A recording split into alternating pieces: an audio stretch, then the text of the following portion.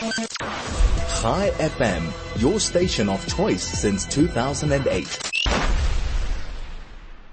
Welcome to Soul right here on 101.9 Chai FM. I'm your host, Rabbi Kievman. It's great to be with you here on this wonderful afternoon as we're getting ready to usher in the next of our great Jewish holidays. In fact, Yom Kippur is the holiest day on the Jewish calendar. This is the Day of Atonement when God forgives our sins and wipes our slates clean. For close to 26 hours, we are going to abstain from everyday mundane activities. There are 5 specific restrictions that we have in Yom Kippur. Number 1, no eating and drinking. We fast. Number 2, no bathing. Number 3, no applying ointments. Number 4, we don't wear leather shoes. And number 5, no engaging in marital relations. And when we refrain from these everyday comforts during the holiday of Yom Kippur, it reminds us that we could be more than creatures of impulse, that we must nourish our souls as we do our bodies. This day, the day of Yom Kippur, is the Day of Atonement. Because on the 10th of Tishrei, back in the era of the Exodus, in the year 2448 from creation, that's when God forgave the Jewish people in the desert for their sin of infidelity, of worshiping the golden calf. Takes us back to the generation that received the Torah at Mount Sinai. Not long after this climactic event, many Jews sadly engaged in an idolatrous practice. And it's that act which our sages compared it to a bride committing adultery at her wedding, damaged this relationship between God and the Jewish people. And Moshe Rabbeinu Moses broke the 2 tablets that he had just received from God and pleaded with the Almighty to please forgive the Jewish nation. And it was on this day, the 10th day in the 7th month, the month of Tishrei, the day that would become Yom Kippur, that God relented to Moses' requests and forgave the Jewish people and tasked Moshe with preparing another set of tablets that would replace the first ones. And those Moshe came down the mountain with on Yom Kippur. And ever since then, that day served as our annual Day of Atonement. Ever since this day was designated as Yom Kippur, which means a Day of Atonement, a day that has an energy to purify, to atone, an energy of forgiveness. Throughout the year, of course, we can always ask for forgiveness, but it takes more of a beseechment. We have to beg for forgiveness if we want to atone for our sins. And Yom Kippur, we don't need to beg. God wants to forgive us, to purify us from our wrongdoings. And still, Hashem wants us to ask. And that we do by sincerely regretting our shortcomings, by having genuine remorse for what we've done wrong, and resolving and committing to improve, to become better. If we don't repent, we turn our backs on the atonement that God offers us on this day. Now, on the face of it, Yom Kippur, when we fast and pray, can feel like a sad day. But my friends, Yom Kippur really is a joyful day. After all, what can be happier than the day on which our sins are forgiven? There can be nothing greater. This is a day of jubilation and celebration.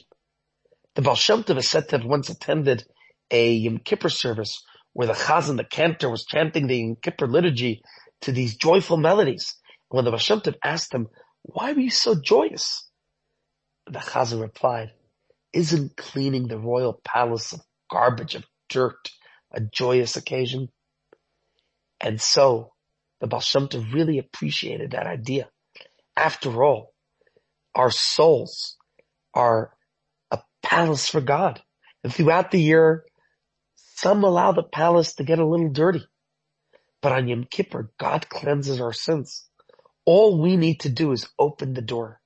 To not repent is to lock the door in God's face as he arrives to offer atonement. And who would want to do that? So let's remember, even if our souls are somewhat sullied, a diamond in the rough is still a diamond. And so we may be a little bit schmutzig, a little dirty, but Yom Kippur is the opportunity for us to do a proper cleansing. And it's true, although we can repent any day of the year, but it's this period, the 10 days from Rosh Hashanah to Yom Kippur, the Aseret Yemei Teshuvah, that are particularly conducive to repentance. And of these 10 days, it's Yom Kippur that's the most conducive because the day itself represents atonement. Many people understand repentance. That means you have to change. You have to become a different person. But the truth is the Hebrew word teshuvah means to return. It can also return to our original selves. We all start out with an innocent soul, a pure connection with God. When we sin, what we're doing is we sully our purity. We cover up that connection. Teshuvah means to remove the cover, to return to our original state. It's much easier to return to what we already are than to become something we never were. On Yom Kippur, we don't need to reinvent the wheel. The connection and purity that we seek is already within. We just need to uncover it. Teshuvah reframes our sin. Think of maybe a quarreling couple and they're able to resolve their differences. What happens afterwards? They enjoy a more deep and intense connection than they ever had before the quarrel.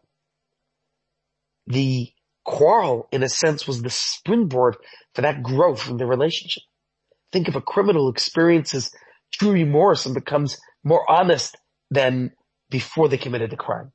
When they look back, they're able to identify the moment of sin as the beginning of the return. At the time, of course, the quarrel, the crime was terrible. But in hindsight, in retrospect, if you reframe it as the trigger for what incredible growth that came from it. And that's why the Talmud tells us that teshuvah transforms the sin into a merit. Imagine standing before a judge and asking to turn whatever violation, crime one committed into a merit. The judge will think you're crazy. But Almighty God sees beyond that. The Eibishter, Hashem, knows that it's from the sin that was the impetus for us to change. And therefore, God transforms it into a merit. And so, ladies and gents, as we get ready for Yom Kippur, there's a lot to do. To get ready physically and spiritually, the day preceding Yom Kippur, Erev Yom Kippur, is treated as a partial holiday. And there are several observances that we do on this day that help us prepare for Yom Kippur. Starting early in the morning, many people have a custom to perform kapparos in the early hours of Erev Yom Kippur. And there's different ways of doing it. One custom is to carefully hold a live hen for women, for girls, or a rooster for boys and men, and to read the prayer of kapparos that you'll find inside your machzor. And then gently follow the procedure, how to wave the chicken over your head 3 times, and to declare that this chicken will be slaughtered and distributed to the poor, while we will merit forgiveness, and then the chicken slaughtered and the meat is allocated for the benefit of the poor in our community. Of course, there are other ways of performing this ritual. Most notably, some people use money. That's probably the most popular way to do it. Waving money over your head, saying the same exact prayer, and exchange the word for chicken to that this money will go to tzedakah, which of course you must immediately act upon, make sure the charity is distributed, and please God, you'll merit a good, long, and healthy life. Of course, one of the important things we have to do before Yom Kippur, while on Yom Kippur, Almighty God will forgive us, hopefully, for whatever transgressions we may have committed between us and Hashem. But whatever I may have done to an individual, against my fellow human being, that only that individual person can forgive me for. So it's important that we ask forgiveness these days leading up to Yom Kippur of any person we may have hurt, insulted, offended, or any way harmed over the past year, to ask their forgiveness. And I hereby take this opportunity to ask my dear listeners, if I've ever insulted or offended you in any way, shape, or form, to please pardon me and forgive me at this time. Another custom, important thing to do is to give extra charity in the days leading up to Yom Kippur. As the prophet Daniel says, with charity you'll remove your sin. The Talmud teaches that when we are compassionate, when we're kind and benevolent and caring towards others, then God in turn is compassionate towards us. The Talmud teaches that eating a festive meal on Erev Yom Kippur is as meritorious as fasting on Yom Kippur itself. It's so important to do so. Firstly, so we have the strength, the fortitude to be able to fast the many hours of Yom Kippur and to be immersed in prayer that we are as we observe Yom Kippur. Also, we usually celebrate days of note with a festive meal. So by eating a lavish meal on Erev Yom Kippur, we are thereby fulfilling the way of celebrating Yom Kippur. Since in Yom Kippur we can't eat, we have to fast. So we feast on Erev Yom Kippur. Of course, our Father in heaven wants us to eat. Because while God wants us to fast on Yom Kippur, God does not want us to suffer. So when we eat well on the day before the fast, then Hashem enjoys it as much as the fasting of Yom Kippur itself. So yes, of course, on Yom Kippur, we are going to fast the full observance from sunset until the stars are out.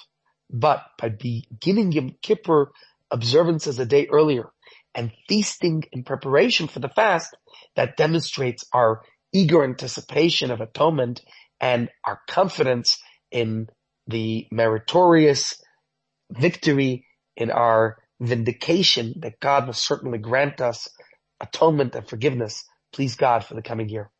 There are many other customs. We'll just touch on a few more in our limited time. There's a custom on Erev Yom Kippur to ask for lekach. Lekach is to request. We ask a rabbi, a friend, relative, for a piece of lekach, a piece of honey cake, which it symbolizes a wish for a sweet year. And the custom is specifically to ask for the honey cake. In case, God forbid, it was decreed that we have to resort to any kind of handout during the year, so that decree should be satisfied with this ask of lekach, the only ask we should ever have to do, asking for sweetness. Before the fast begins, during the day, it's customary for men to immerse in a mikvah. We try ideally 3 times earlier in the day, before mincha and before the onset of the fast. If that's not practically possible for yourself, then go at least once and immerse 3 times.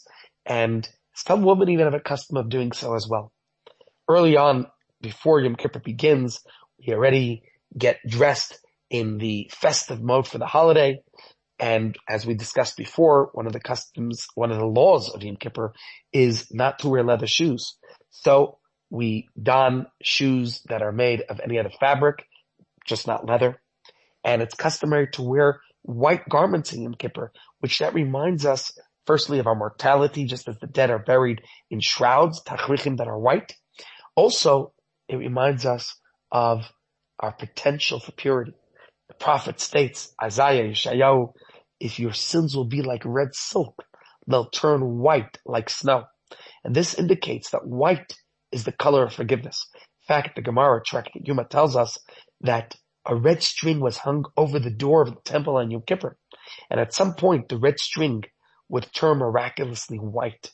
And the people knew that they were forgiven then. So it's customary that we avoid wearing anything that is red, or likewise anything that's made of gold, because we want to avoid invoking the sin of the golden calf, which caused us to require atonement and forgiveness to begin with. But of course, we're celebrating the fact that God gives us this opportunity and atones us, forgives us on Yom Kippur. Before Yom Kippur begins, make sure now in advance to do all your shopping, what you need for before the fast, and of course for the break fast afterwards. And we will usher in Yom Kippur with lighting candles. So make sure when you purchase your candles, not just to have the ordinary Shabbos candles that you light, we also want to have a 24-hour candle in honor of the Yizkor prayers that we recite on Yom Kippur. King Solomon wrote that Ner Hashem Nishmas Adam, the human soul, is God's candle. A soul is compared to a candle because just like a flame is one of the only things in our world that appears to naturally climb upward, to us it seems as though it wants to ascend to the heavens. It's just being held back by the wick. So the soul has the very same idea in a spiritual sense. Of course, the soul recognizes the importance of its earthly mission and what it needs to do here in a corporeal physical body and its journey in this world. But the soul's natural desire is to escape the body, to cleave to God. When a person passes away, finally, the soul is returned to its heavenly source. And we memorialize our beloved departed by lighting a candle. And so, in fact, there's a custom to light one Yizkor candle and one Neshama candle for ourselves as well. As we usher in Yom Kippur, we're going to begin with a blessing for our children. It's customary for parents to bless each of their children individually before the onset of Yom Kippur, and this blessing ideally should be done in person. But of course, if the children aren't nearby, then you can do so on the phone or any video conference application. And if you're doing it in person, place your hands over your children's head and give them your personal blessings. And of course, the biblical verses that we quote, that Hashem should make them like Ephraim and Manasseh, like Sarah, Rivka, Rachel, and Leah, and we give them the threefold blessing of the Kohanim, Yivarechecha, Hashem Yishmerecha, that God should bless you and guard you, Yara Hashem Panav Elecha V'Chaneka, that God should make His countenance shine upon you and be gracious to you, Yisa Hashem Panav Elecha V'Yasem Lecha Shalom, and may God turn His countenance toward you and to grant you peace. And this is the blessing with which the Kohanim, the priests, bless the Jewish nation, and this is the blessing with which parents bless their children, many on a Friday night, but certainly as we welcome Yom Kippur just before candlelighting or just before Kol Nidre in Shul. Chai FM, 101.9 megahertz of life. Welcome back to Soul, right here on 101.9 Chai FM. I'm your host, Rabbi Kievman.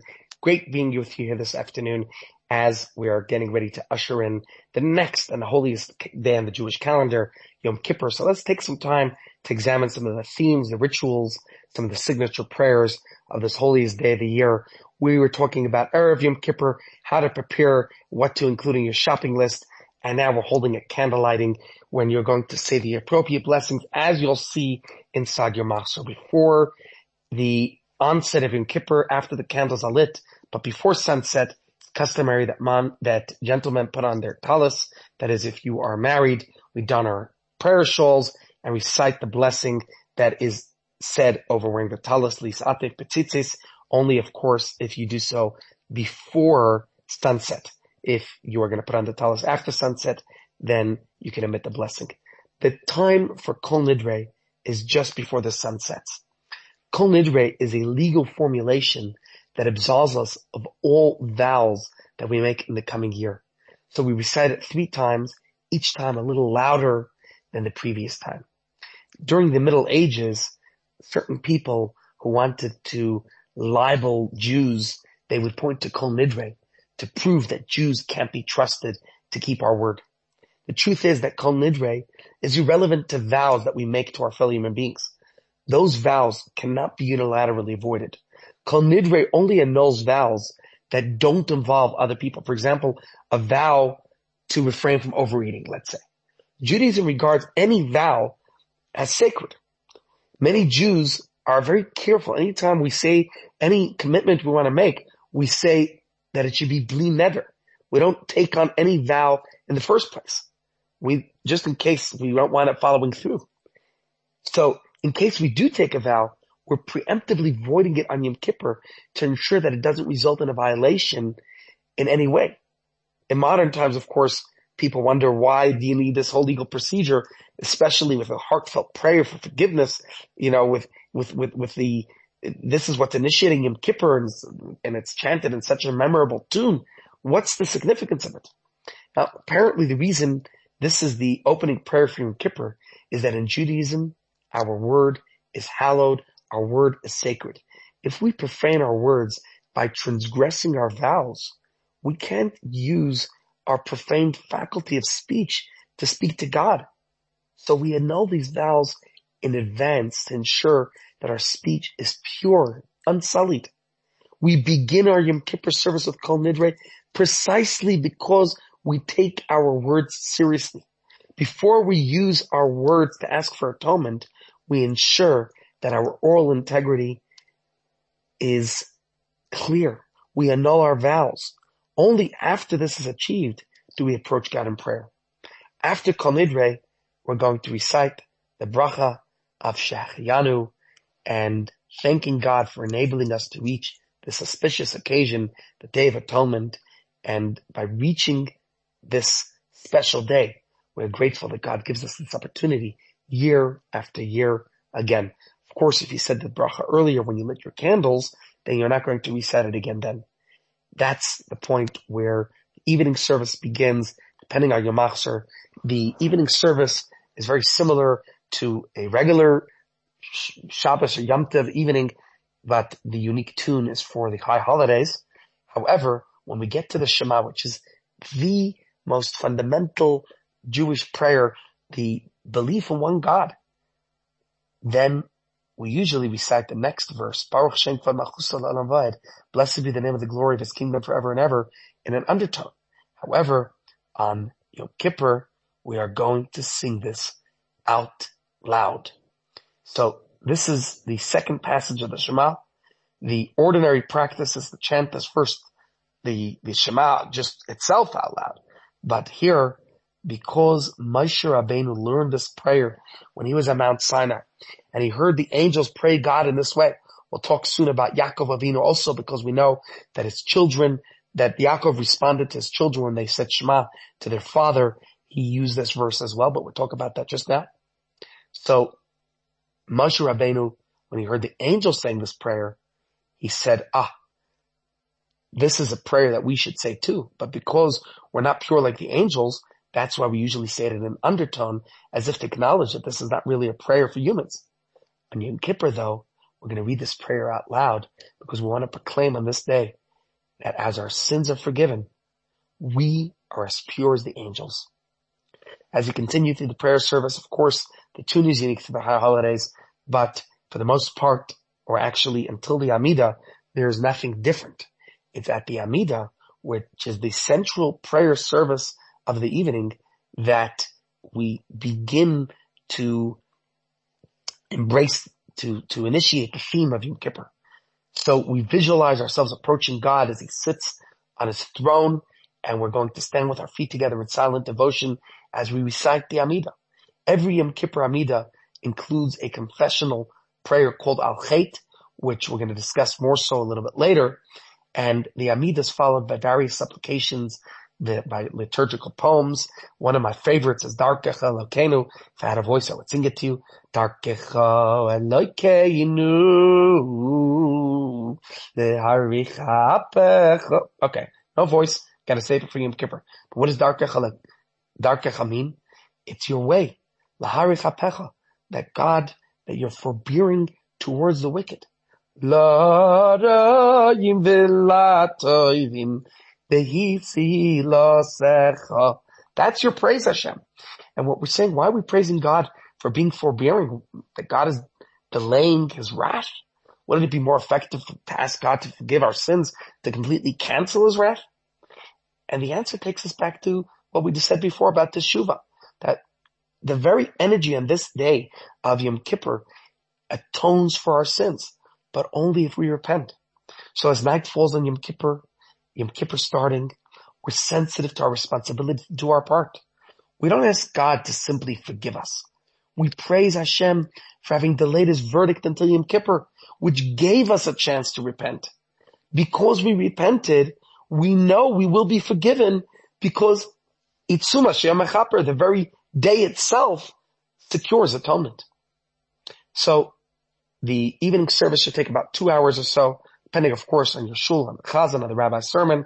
But as you'll go through the service, I encourage and I beseech you not to worry about what page is on the scoreboard in the front of the shul, but rather to focus whatever page you're on, whatever prayers resonate with you, that's the correct page to be on, and spend time there meditating, contemplating, focusing on those particular prayers. And most importantly, prayer is the service of the heart. So make sure that your heart and soul are invested and immersed in the prayers along with you. Make sure you get some rest that evening, or, as many other people have a custom, to stay awake through the night, reciting words of Tehillim, in fact, beseeching Almighty to forgive us for the coming year and for the year that passed. In the morning, we always begin every morning with prayer. On most days, we pray for a little while and we move on with our day. There's lots to get done. But on Yom Kippur, we are going to pray most of the day. We take a few breaks as necessary, but our primary occupation is prayer. So we begin with the regular morning prayers, very similar to Rosh Hashanah morning service, which we talked about previously. And the unique prayers for Yom Kippur are really going to begin at the Amidah. And as you reach the end of the Amidah, you're going to notice there's the lengthy confessional prayer that we already said before. In fact, it's going to appear 10 times throughout the course of Yom Kippur. Once we started during Mincha and Erev Yom Kippur. Once before Kol Nidrei, it's customary to say Al Chet. Twice during each of the services. So you have it twice in Ma'ariv, twice in Shacharis, Musaf, and Mincha. And as we recite each line of the confession, what do? We take our hand and we strike the left side of our chest where the seat of our evil inclination resides within our heart. As if to say, why did I concede? Why did I capitulate? Why did I give in to the feelings of my heart, of my emotions when I committed whatever transgressions I did? And our sages taught that teshuvah between us and God without verbal confession is incomplete. And even though it's praiseworthy to admit a wrong and to seek forgiveness publicly for sins that are ben adam lachavero, between man and a fellow human being, we should turn to our fellow human being and express remorse for what we did wrong to another person. But our sages said there's something about hearing ourselves articulate our sins that make them more real for us. It brings them into sharp relief. So every sin that we committed, we know a sin has both a body and a soul. The body is the action of the sin, and the soul is that desire in our heart. And so remorse atones for the soul of the sin, but we need an action to atone for the body of it. And so each time we articulate it, and the movement of our lips and the striking of our chest, that is the action that we perform to express our remorse for the sins we committed. Now, usually, like I said, sometimes it's considered arrogant to confess our sins out loud. But since this is a generic way of confession, and we're doing it all together aloud, and one wonders why confess for sins that we never even committed. And the truth is that even though maybe you didn't steal anything, you physically didn't take something from someone else, so why would you want to mention this in your list of confessions? And the answer is that there are subtle ways that we commit a sin. Right? We might not have stolen a physical item, but maybe we misused someone's private information. Or maybe we might have misled someone about something and stolen their knowledge. Also, on this day of Yom Kippur, our souls overshadow our bodies. So though we each have separate bodies, our souls are common sparks from the same God.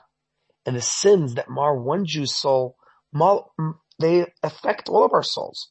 Kol Yisrael Arevim Zelazeh, we're all interconnected. When we confess as a single unit, we speak not only for our individual selves, but also for our collective selves. And that's why we say, we enumerate each of the sins for the sin that we committed before you under duress and willingly. Again, you wonder, how could a sin be committed both under duress and willingly? Sometimes we're compelled by others or by circumstances to commit a sin. But we acknowledge that had we truly wanted to avoid it, we could have found a way. We didn't exhaust every avenue before consenting to the sin. So our sin was both with and against our will. We were compelled, but had we wanted to, we could have prevented it.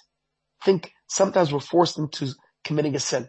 But once we begin, do we come to enjoy it? Right? Are we ever in company with a group of people and all of a sudden somebody starts gossip mongering?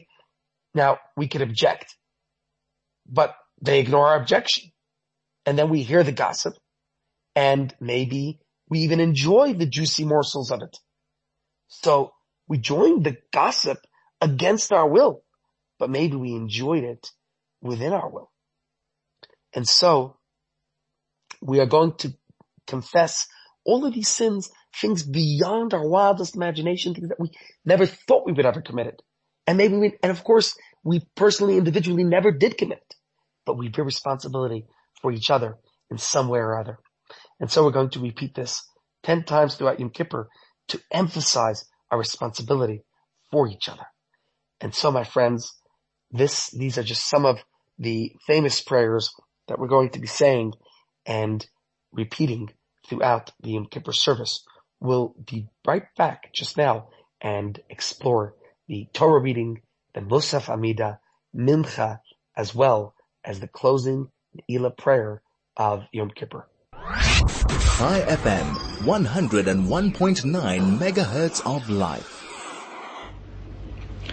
Welcome back to Soul to Soul, right here on 101.9 Chai FM. I'm your host, Rabbi Kievman, and we're going through the Yom Kippur service and just talking about a few ideas before we talk about why we confess our sins aloud, talking about maybe there's a subtle way that we may have committed some of these sins, or the fact, the very idea that we take responsibility for each other. There's so much to talk about. Let's just go through a few more ideas. The Torah reading for Yom Kippur describes the Yom Kippur service that took place in the temple in Jerusalem, and the highlight of the service was the Kohen Gadol, the high priest, entering the Holy of Holies, the Kodesh Kodashim. The holiest room in the world was accessed by the holiest person in the nation on the holiest day of the year. And so in Shul, we're going to read the Torah, and we're going to describe exactly that service that took place in the temple back in days of yore. After the Torah reading, we recite Yizkor. Yizkor is the memorial prayer that we say for our beloved departed, and it's recited 4 times a year on Yom Kippur, on Shmini Atzeret, on the last day of Pesach, and on the second day of Shavuos in diaspora. Now the word Yizkor, of course, means to remember.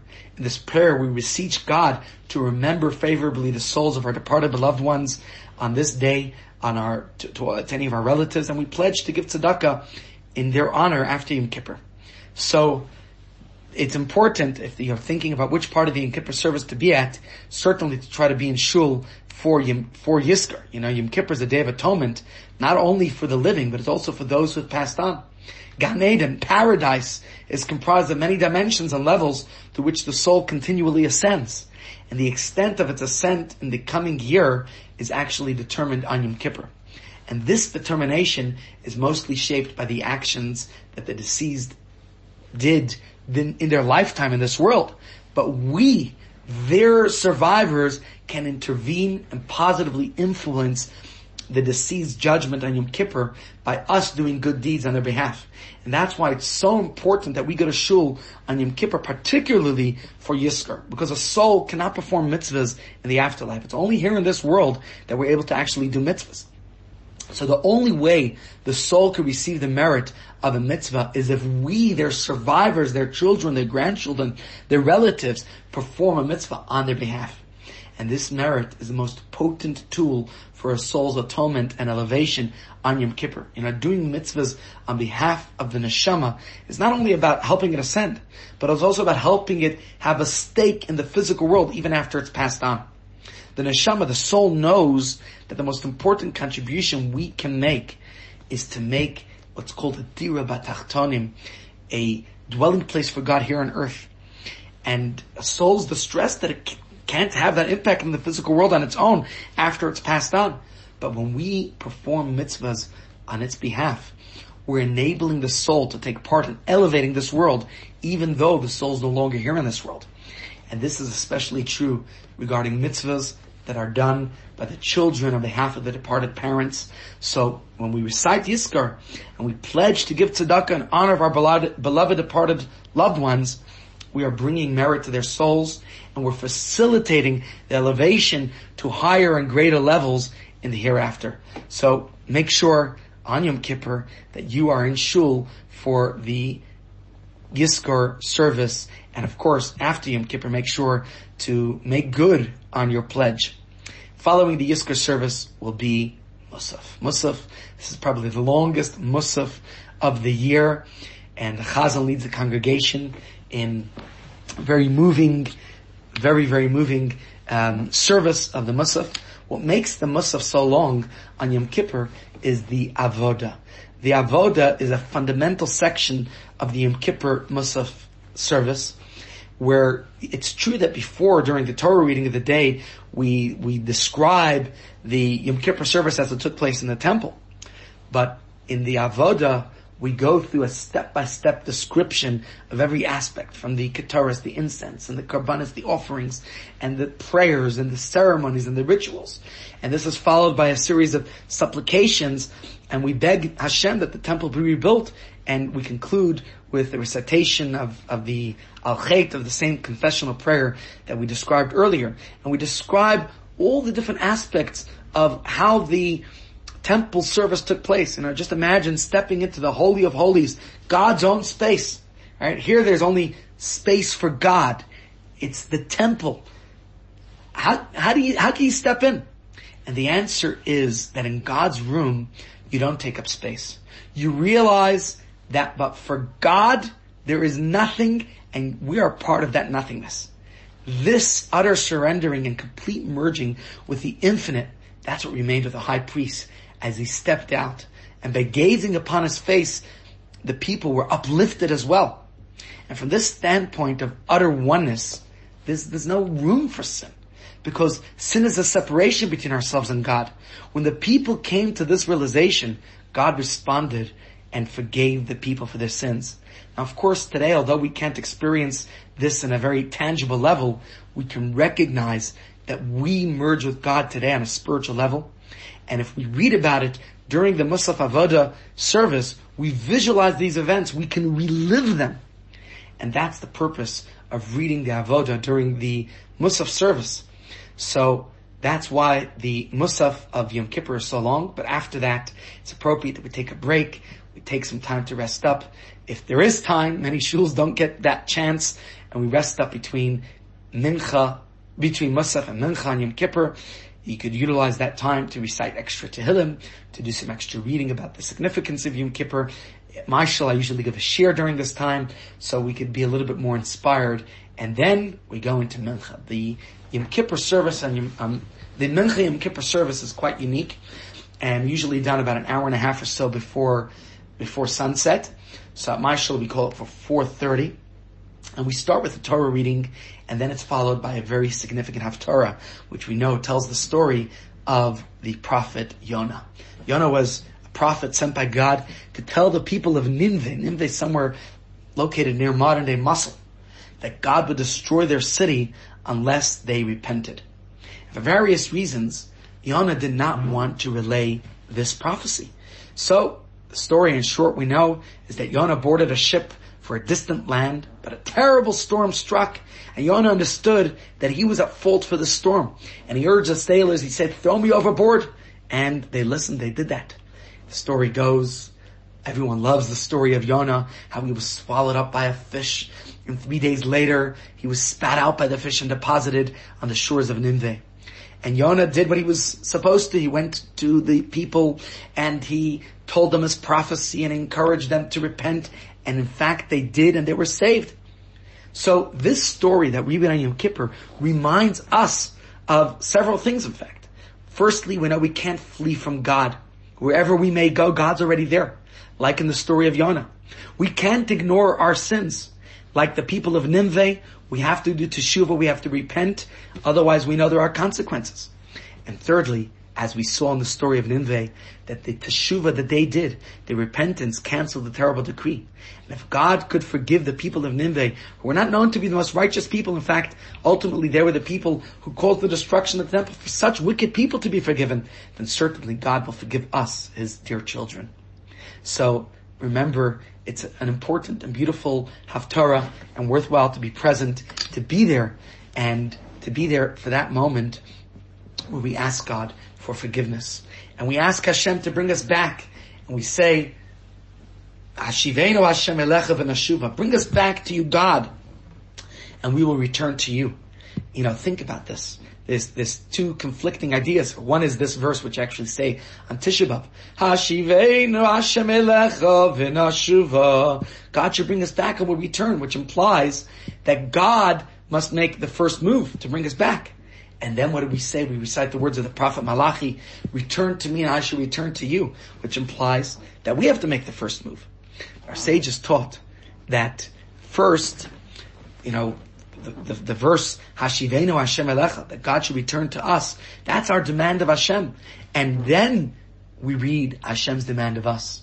Chassidus explains this means that God wants us to be inspired to turn to Him. And when that happens, Hashem pledges to give us much more inspiration than we can generate on our own. On the other hand, we know how hard it is to reverse course on our own. So we beg Hashem to make that first move, to inspire us to return. And the truth is that both occur at the same time.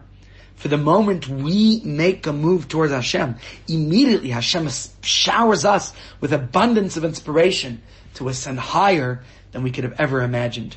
So this is our opportunity, Yom Kippur, to do exactly that. And then, on Yom Kippur, we add a fifth service, the final service of the day called Ne'ilah. Just, like many distance runners get that second wind towards the end of their run. On Yom Kippur, I know certainly at the very end, as exhausted as it might be, as the Chazan, as the Rabbi, as the Bakara is doing everything, there's just the second wind. We feel revitalized on Yom Kippur as the sun begins to slip past the horizon. And in the closing moments of Yom Kippur, we're going to pray Ne'ilah. And during this service, we seek to complete our Yom Kippur journey by expressing in prayer the deep oneness with God that is available to us at this very special time. So this prayer, Ne'ilah, the fifth service of Yom Kippur, according to Judaism, our divine soul, the highest level of our neshama, the Yechida, is in full blossom, so to say. There's 5 levels of the soul. Nefesh, Ruach, Neshama, Chaya, Yechida. Nefesh symbolizes our actions. Ruach is our emotion. The Neshama is the intellect. The Chaya is the will. But Yechida is the highest level of the soul, which we're not always in tune with it. And this deepest level of our soul, which transcends our conscious psyche, and it's not regularly experienced on Yom Kippur, especially at this moment of Ne'ilah, we feel as a part of God. During most of our lives, our conscious mind's experiences, we have a degree of separation from God. On Yom Kippur, at this moment, during the final moments of the sacred day, there's this fundamental shift that occurs. Our Yechida, this highest level of our soul, the oneness with God, shines through. And we can become conscious of our inherent unity with God. And so we pray the fifth service of the day, which corresponds to the Yechida, at this very conclusion, at the very end of Yom Kippur. And notice that in this prayer, we no longer ask God to inscribe us for a good year, but rather we say v'chasmeinu, that God should seal us for a good year. And that indicates that these are the final moments of the Day of Judgment. And so, at this time of Ne'ilah, we have a special prayer. We have various specific aspects of the Ne'ilah service. Just to point out a few as we have to conclude, the climactic finale of Ne'ilah is when we declare 3 potent statements. Number 1, we say Shema. We say that one time. Shema Yisrael, Hashem Elokeinu, Hashem Echad. Hear Israel, Hashem is our God, Hashem is one. This verse, which is probably the most fundamental prayer in Judaism. So many Jews, regardless of their involvement with Judaism, recognize these words. Children are taught it from the time that they could speak. And it's traditionally the last words that a person says before they pass away. And so at this moment of Ne'ilah, when we could sense a deep oneness with Hashem, the fact that so many of our ancestors sacrificed so much for God, it really finds a particular resonance at this particular moment. And when the Shema is recited, we should concentrate on our readiness to give up our soul for Hashem. And God will consider it as if we actually did give up our soul for Hashem. So then we say 3 times the verse, Baruch Shem Kvod Malchus L'Olam Ved, blessed be the name of Hashem's glorious kingdom forever and ever, which we discussed that on this day we are like angels with a completely clean slate. So we recite this verse aloud, although the rest of the year we say it in an undertone. And the Talmud teaches that when Yaakov Avinu's 12 sons, that the progenitors of the tribes of Israel, when they declared their faith in God by reciting the Shema, Yaakov expressed his happiness by reciting this very verse of the angels. So this verse as well we say it 3 times out loud, and we repeat this phrase to offer thanks that we continue living by this Jewish tradition, that we will pass this along to our children, to the very next generation. And then we say the word Hashem Hu Elokim, God, Hashem is our God, 7 times. And this verse was rooted in the event that occurred in the times of Eliyahu Navi. At that time, many of the Jews sadly practiced a mix of Judaism and polytheism, and they adopted various idolatrous practices from the surrounding nations. And one day, Eliyahu Navi arranged this major showdown with the leaders of the Baal, those who worship the Baal, and he demonstrated that Hashem is a true God.